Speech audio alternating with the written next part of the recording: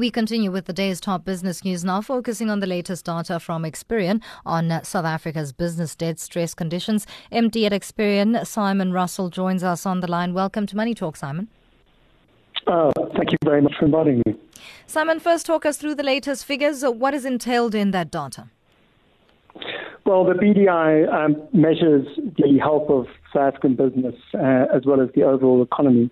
And a positive number index indicates improving business conditions, and a negative number indicates deteriorating conditions. So what we've seen since Q1 2014 is a steady decrease from a high of 0.6 down to a low that we had in Q1 2017 of minus 0.3. And where we are today in Q3, we've seen an improvement from Q1 through to about minus 0.18 on the index. What then does the improvement mean in terms of the picture that is painted of South African businesses in the current climate? So what it means is that the business environment is still deteriorating, but not at the rate as it was in Q1. In Q1, the index was at minus 4.3, which was the lowest it's been since the financial crisis in 2009. So we have seen an improvement, and in the last quarter, we've seen a marginal improvement. I think, what it means for South African businesses is that it's still a very tight environment, and obviously they need to really manage their balance sheets very, very carefully. What has this outcome then been attributed to?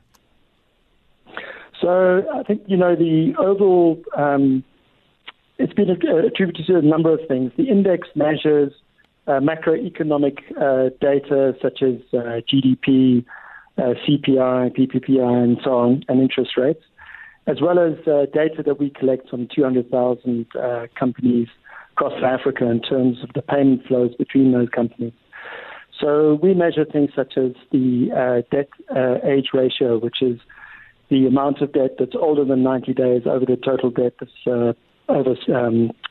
younger than 60 days.